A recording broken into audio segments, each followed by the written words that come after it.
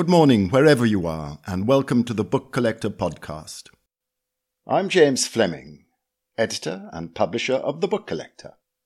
In a moment, I'll be making you a truly fabulous offer, but first, today's podcast, for which we've been lucky enough to get as reader the star of stage, film and radio, Jackie Smithwood. Her subject is The Appreciation of Lefty Lewis that was written by Mary, Countess Waldegrave, whose husband had been the owner, by descent, of the greater and more valuable part of the papers of Horace Walpole, who died in 1797. What you will now hear, brilliantly spoken, is a ladylike account of Lefty Lewis's virtues. What I can offer you is the truth of the ruthless way in which Lefty teased out of the Waldegraves, who were not particularly well off and lived in a large, damp, ancestral pile, their entire holding of Walpole memorabilia. Here comes the offer. Don't go away, the kettle will switch itself off. The historian Stephen Clarke has written an account of these dealings, Collecting, Obsession, Friendship, which we published in an edition of 300 copies only, 95 pages with some terrific illustrations. It was £16.50, and as a pendant to this magnificent reading, we are delighted to be able to offer it at £10 post-free. All you need do is email info@thebookcollector.co.uk and say, "Yes, please," to Lefty, and Emma Brown will do the rest. So, press pause, get a cup of tea, and enjoy yourselves. Our connection with Wilmarth Sheldon Lewis began about 1931. My husband's uncle had died in 1930, and Lefty became aware that Chewton Priory contained a considerable quantity of the Walpole manuscripts, pictures, and other relics which had survived in Waldegrave hands the dispersal sale at Strawberry Hill of 1842. They were now in the hands of a young and very preoccupied new owner, as yet unlearned in the affairs of what Lefty came to call Walpoleshire. Lefty was plainly a born collector. He relates in Collector's Progress that at the age of 6 he made a cigar box collection of houseflies. By the age of 10 he had progressed to stamps, next came coins, then butterflies. But by 1922, when he was 27, it was books, almost any kind of book. He collected them, hoping always for a first edition, an interesting autograph or bookplate. Often disappointed, sometimes taken in, he was becoming increasingly incapable of passing any second-hand bookshop without going in to have a look. Perhaps the shade of Horace Walpole began to take a hand when in York one day Lefty went into Mr. Godfrey's shop near the Minster. He describes there what happened. Among the books Mr. Godfrey sold me the next morning was John Heneage Jessie's George Selwyn and His Contemporaries, a series of letters addressed to Selwyn by persons who in their day moved in the first ranks of wit, genius and fashion. On a flyleaf of the first volume was written, "With manuscript notes by Lady Louisa Stuart," and in a pocket attached to the front cover were Lady Louisa's notes, covering 34 octavo pages in her firm, small hand. Each volume bore the bookplate "The Hersal," a place that meant no more to me than did George Selwyn or Lady Louisa herself. "This was a work," said Mr. Godfrey, "that should be in every gentleman's library." And on his say-so, I bought it for 35 shillings. At home in Farmington that autumn, I sat one night waiting for 3 dinner guests. In front of me were hundreds of books I had bought during the past 2 years. They were for the most part inexpensive editions of the English classics, together with my Masefield collection, which I had completed in England with the purchase long desired of Sea Water Ballads 1902.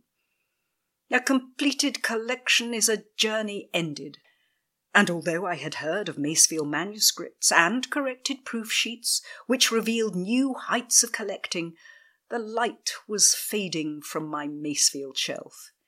Here, I thought, is all English literature spread out before me, and I am not really interested in any of it. Now, if I could only get going on someone. After dinner on this fateful night, my guests asked to see the books that I had brought during the summer, before we settled down to the business of the evening, bridge. I gave the first volume of Jessie's Selwyn to one of them, and took out for her reading Lady Louisa's notes from their envelope. Presently, my guest insisted on reading them aloud. Poor Miss Pelham had always been fond of play, at which the impatience of her disposition made her always sure to lose. As she grew old, all other passions merged in that of gaming, carried to a height equal to whatever it was in any man.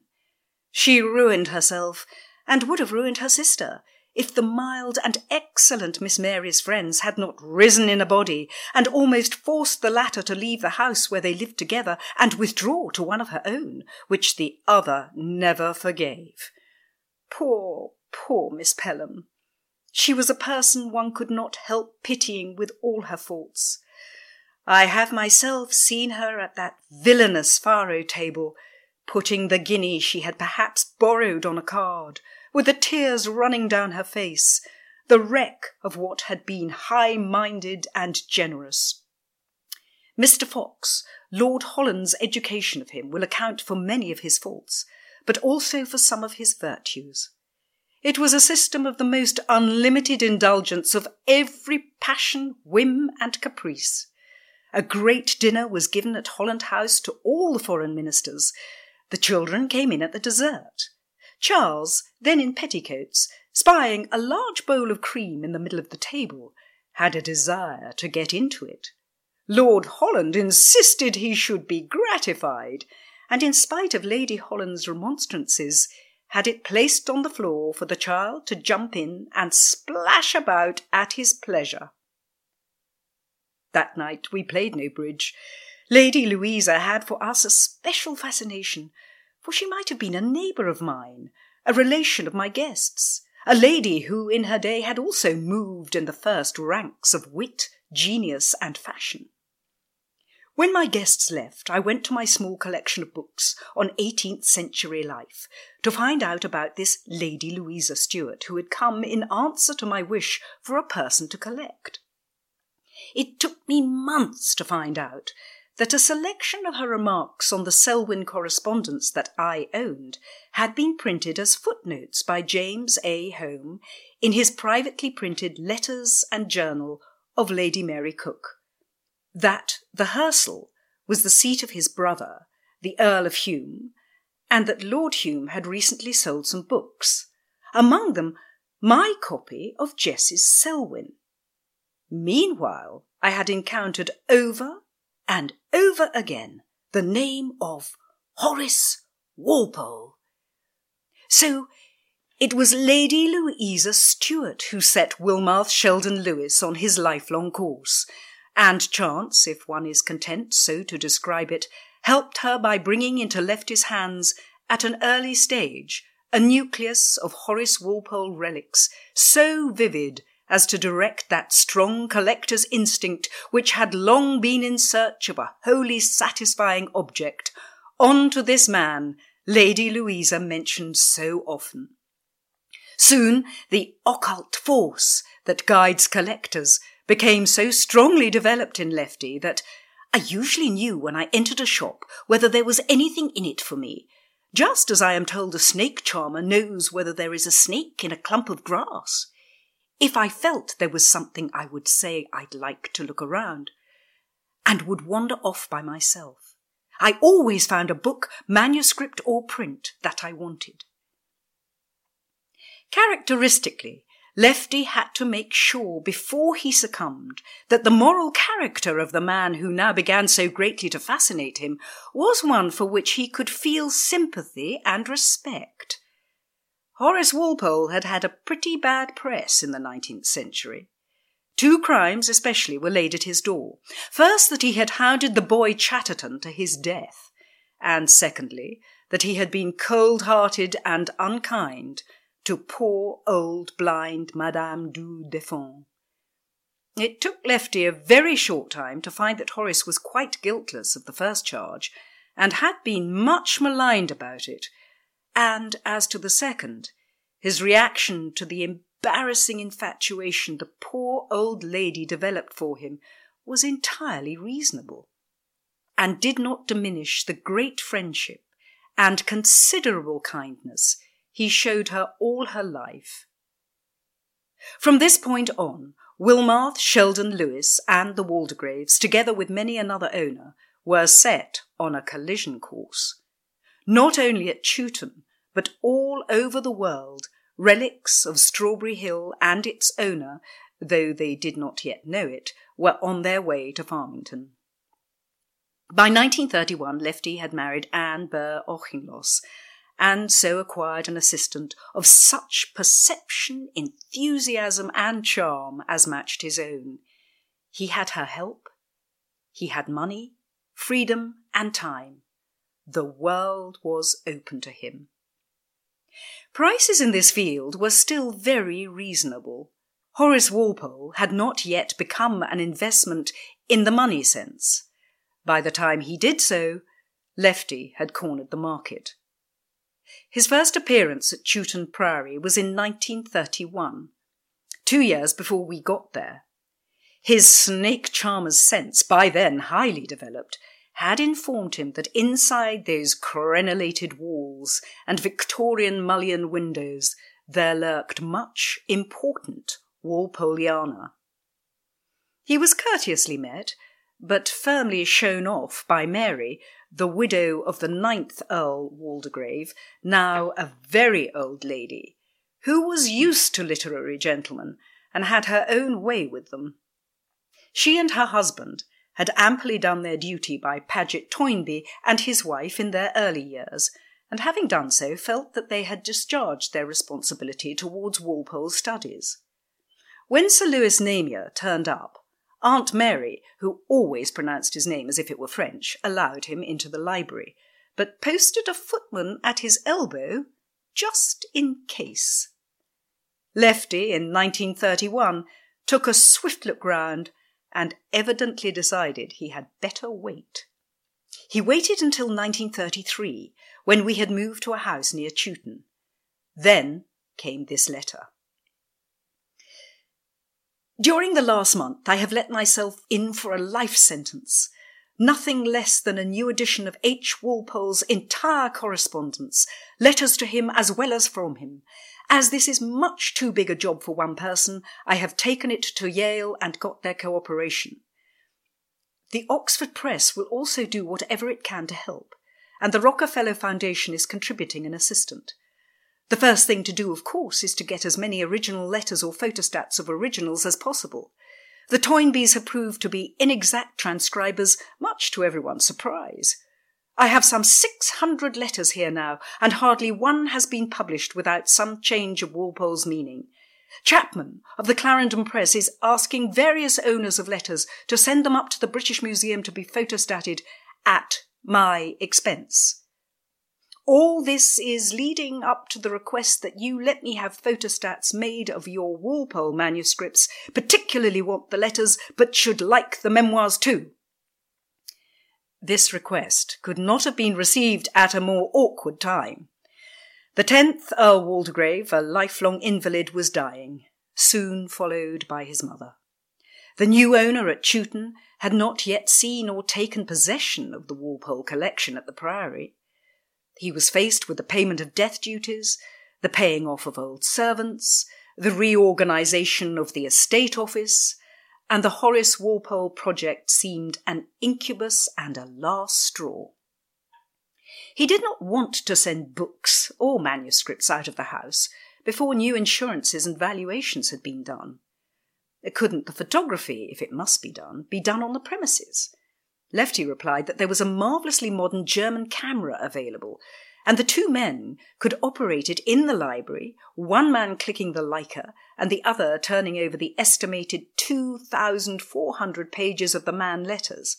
But, said Lefty, this is not so quick as I thought it would be, although the quickest method there is, because ordinarily your days are not nearly as bright as ours at home and a longer exposure is necessary. There is also the men's, to me, monumentally leisurely hours of working. By driving them, they could perhaps get through in a week.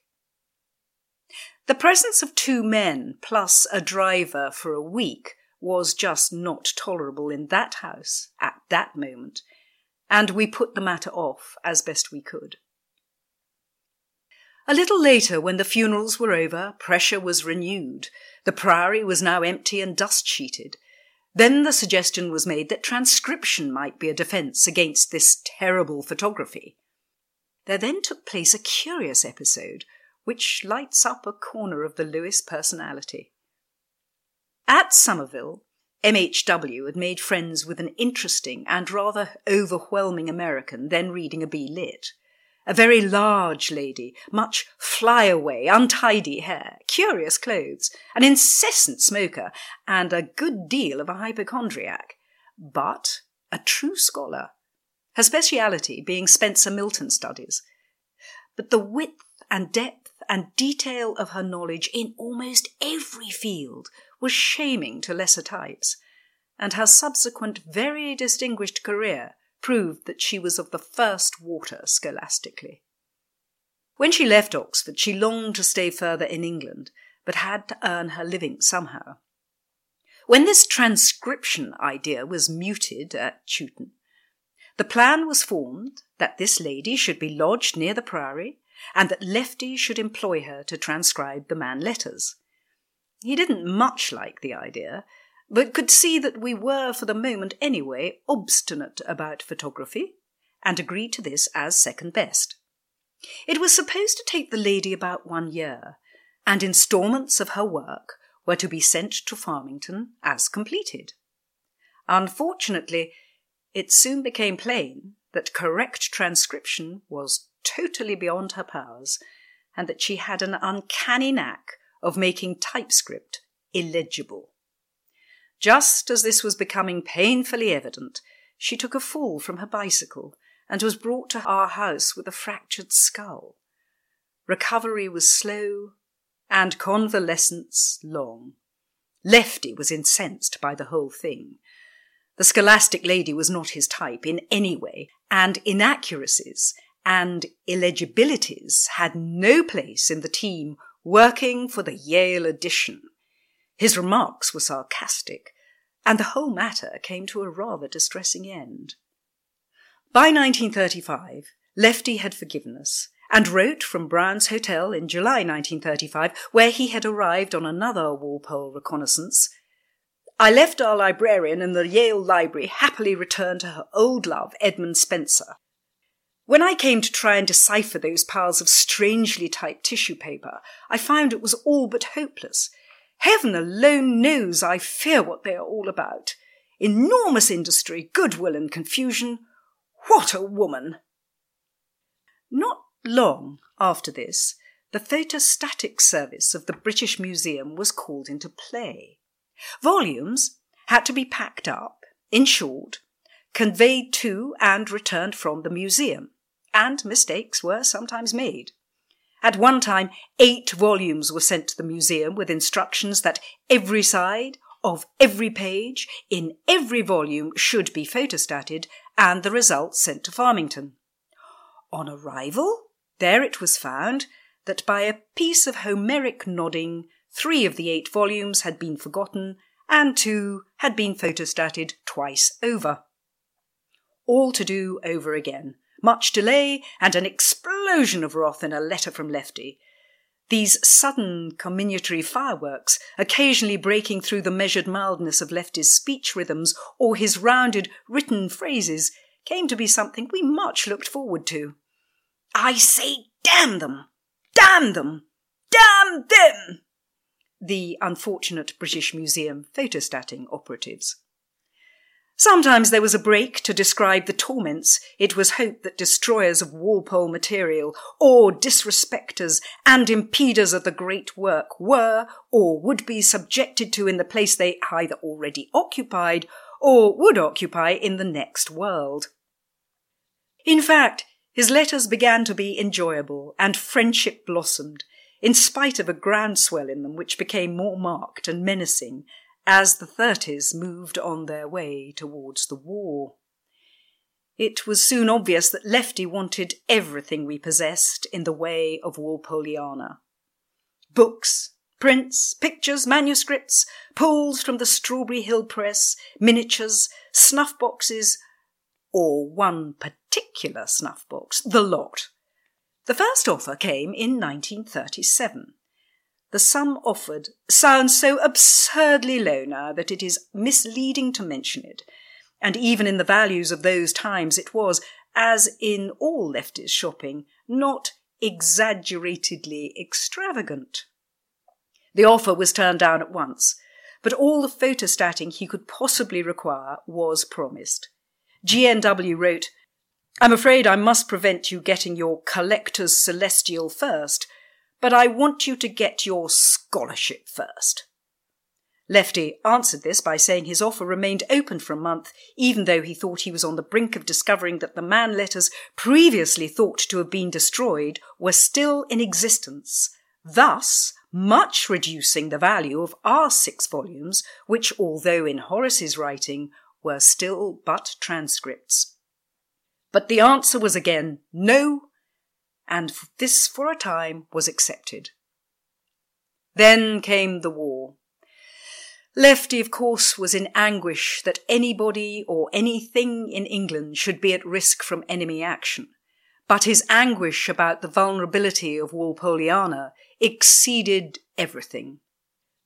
By 1940, the contents of the Chewton Library were packed in cases and distributed to various places considered safe. The Priory was requisitioned for troops, and MHW and children were evacuated to Canada. Lefty longed for the Walpole collection to be on the safe side of the Atlantic too. The 1937 offer was repeated, and, what was more, he would support the family in America for the duration. Currency regulations were extremely strict, and at first Lefty was deaf to hints that such a bargain was illegal, and that even to mention such a thing in censorable letters might land everyone in jail. There was some misunderstanding, cables and letters crossed each other, and by the time MHW had settled in Canada, Lefty had most generously, but perhaps not totally without ulterior motives, prepared quarters for her near his own house. When she wrote to him, telling him she was temporarily housed by a family of White Russians in Quebec, and meant to stay in Canada, he wrote, philosophically, that he had taken in the family of an Oxonian Sanskrit professor instead, and added, "White Russians can be pretty terrible. We have a good many here, and in no time at all one gets below that charming exterior and realises that it wasn't so very long ago that they were Cossacks pillaging the countryside and cooking beefsteaks on the back of their horses. I much prefer our nice Oxonians who collect wildflowers and squash them between blotters. Every time Bristol appears in the headlines, I have an extra wince of horror, for I had thought Horace was at Bath and that a stray bomb might fall on him. Apparently he is at Bristol. However, if he is in a vault, all will be well. Much better than if he were in the cellar of Bainton's shop in Bath." By 1942, Lefty, who was now employed in the American OSS, turned up in London, as usual, in Brown's Hotel. He besought GNW to let him take back with him to the USA 3 books that he so badly wanted. A vellum-bound volume entitled A Commonplace Book of Verses, Stories, Characters, Letters, etc., 1740, all in Horace Walpole's writing. A similar volume of Poems and Other Pieces by Horace Walpole, and a third one of political papers. GNW, now in khaki, met him, handed him the 3 books, whether as a loan, a present, or a pledge of better things to come was not made clear, and a conversation took place which, in the confusion, pressure, and haste of the occasion, left no very clear recollection in GNW's mind. Lefty went home after writing. "There is no use my trying to tell you how much I appreciate you doing this, for you know how much they mean to me. Since they came, I have been like a miser fingering his gold. Horribly pleased." In 1943, MHW and family got back to England, and in 1944, GNW was sent to Washington to the British Army staff. He went twice to Farmington and sent home this account. It is difficult to describe Lefty in his own house. He is much older, white-haired and bent with arthritis. He is half Don, half Squire, with an immense fund of general erudition and a very quick mind. Like so many brilliant men, he is exceedingly good at quick brain things. For example, there was recently made a puzzle. All the states of the Union cut out, perfectly blank, no rivers, towns, or indications of any sort. The record for doing this puzzle in Washington when he was there was 60 minutes. Half the states are rectangular, and the little New England states are almost meaningless as shapes. He has had a set made up in smooth bakelite, so you can't even tell which way up the pieces are. Last night, talking all the time, smoking his pipe and laughing on an uneven table, he did this puzzle, we timed him on the stopwatch, in 6 minutes 9 seconds. I was ashamed when he named all the Welsh counties and all the English dukes almost before I'd started, and that was supposed to be an Englishman's benefit. Gosh, it's comfortable here. Exactly like a pre-war English country house. Nice, quiet English servants, tons of room everywhere, lots of room where you can sit and read or write, and nobody does anything to bother anyone else. Last night we had a Walpole evening, you know the sort of thing, Lefty running in and out, laying great tomes upon the table, and the excitement and laughter of, "And this, oh my, isn't it something? This is the original." But even Homer nods. There is a card index, which begins at the 1842 sale and traces everything to where it is now. I am described as Sir Geoffrey Noel, 10th Earl. Oh, heaven! 2 gross mistakes. It is perfectly clear that Lefty thinks I have already promised to let him have the Waldegrave manuscripts. He hasn't said a word. No more have I. But I've read a lot of things, including my own letters to him, all carefully filed. And the books I gave him in 1942 are, incidentally, catalogued as acquired. He thinks I promised he should have the manuscript then, and I think I must have. Then there was all that business about the manuscript going to finance you. I believe if we keep the pictures and miniatures, we shall do the right thing all round. He should have, I think, the original manuscript for use in producing this great opus, this complete edition of Walpole's writings. And the manuscript should all be together here in Yale for reference as one collection. But the pictures and all the jolly bric-a-brac, which is rather fun to have, together with the things like Bedford's Description and the extra illustrated commonplace books, we should keep. New York. At breakfast this morning, Lefty came down and we both, in the last 3 minutes of my visit, blurted out, "How do we stand?"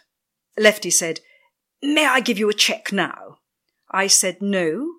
You shall have the manuscript and the detached pieces, etc., but I must keep some paraphernalia." We left it that as soon as the war is over, he will come over and we will sort it all out on the spot. That was in 1944. In 1948, relentless as the doom, Lefty and Annie Burr turned up in an ancient hired Daimler at the door of Chewton House, where we were now living, the Priory having mercifully emerged from the war uninhabitable. Life was still at that date pretty austere, and the house was crammed with our children, now 7 in number. It was a pretty severe test for anyone used to Farmington standards. But the Lewises endured it until we had prized out of store the 2 zinc-lined cases in which Lefty's desiderata had been packed. The scene that followed is unforgettable and unforgotten. Annie Burr, Lefty, GNW and MHW. Everyone very tight-lipped. Boxes open on the floor. The Lewises were just like merciful dentists or surgeons, determined to get the anguish over as quickly as possible and to waste no time in sympathetic chatter. I take this, and this, and this, and you keep that, and that. Annie Burr quietly and swiftly filled the box that was to go, closed it, and it was carried to the Daimler. Lefty took his place in the car, box at his feet, and a smile of bliss on his face. Away they went, and the cheque, still of modest dimensions, arrived next day. At this point in the narrative, it would not be out of all reason to say, this was banditry. This turning of the screw was pretty unscrupulous. And so indeed it was. But the upshot is quite the opposite of what might be expected. We were left with no sense of injury, no resentment, a momentary wince just once in a while when looking at the list of what he took. But through the whole length of our dealings with Lefty, we were well aware that here was one of the most delightful friendships of our life. After that day in 1948, it was understood that nothing else was to change hands, and the topic of further acquisitions was never to be raised again. And this was loyally adhered to, although we had kept quite a lot of things Lefty greatly coveted. What we retained was enough to tempt him to brave our poor central heating, our casual housekeeping, and our Mendip climate on many more occasions, simply for the pleasure of looking at the Richardson portrait, the zinc miniature, the Sévigné snuff-box, the jumbo-sized commonplace book, and the Bedford illustrated descriptions, not to mention the whole run of the journals and memoirs. And to our great pleasure, his friendship extended to the next generation. Our sons and daughters visited him at Farmington when they could. In fact, William and his wife were with him a very few weeks before he died, and took what were probably the last photographs of him, sitting in his library, a row of the blue Yale edition on the shelf behind his head. What were the qualities that made him so irresistible? Partly, I think, a sense of humour which never failed, and embraced everything, including himself. He knew he was slightly unhinged about Horace Walpole, and he laughed at himself about it. His humour bubbles through his writing like bubbles through champagne, often in apparently casual throwaway lines which take a second or two to develop fully in the reader's mind. His talk was a delight. His stories became classics, which one insisted on rehearing at every meeting. For instance, the story of Archbishop Makarios, who, entrapped wickedly by a question of Lefty's into exposing his very slender acquaintance with St. Paul's epistles, stepped back in embarrassment onto a small electric fire placed nearby to take the edge off the cold in the marble hall in which he was giving audience to distinguished but shivering Americans. A step which generated a definite odour, as it became plain that his Beatitude's petticoats were on fire. This and other well-loved stories had to be repeated at every opportunity, with never a word altered from their pristine, classic form. After 1948, his great generosity was turned our way.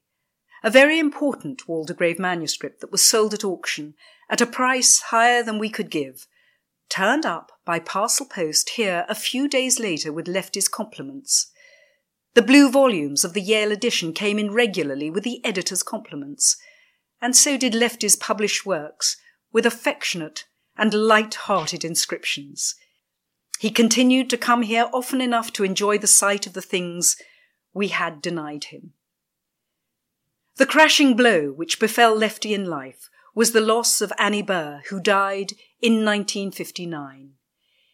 In addition to all her other qualities as wife and collaborator, she had been, since 1947, his eyes, for in that year began the eye trouble which beset him for the rest of his life. Brilliant eye surgery enabled him thereafter to read with a good deal of ease, a good deal of the time, but never with quite normal sight. He faced this disastrous disability with typical courage. Writing of an approaching cataract operation, he said, "I am told these days it is nothing but snip-snap and 2 days on milk toast." When Annie Burr died, many friends thought he would never lift his head again. But there was in him some element of steel which held him up. His grief was total, but so was his courage and self-discipline.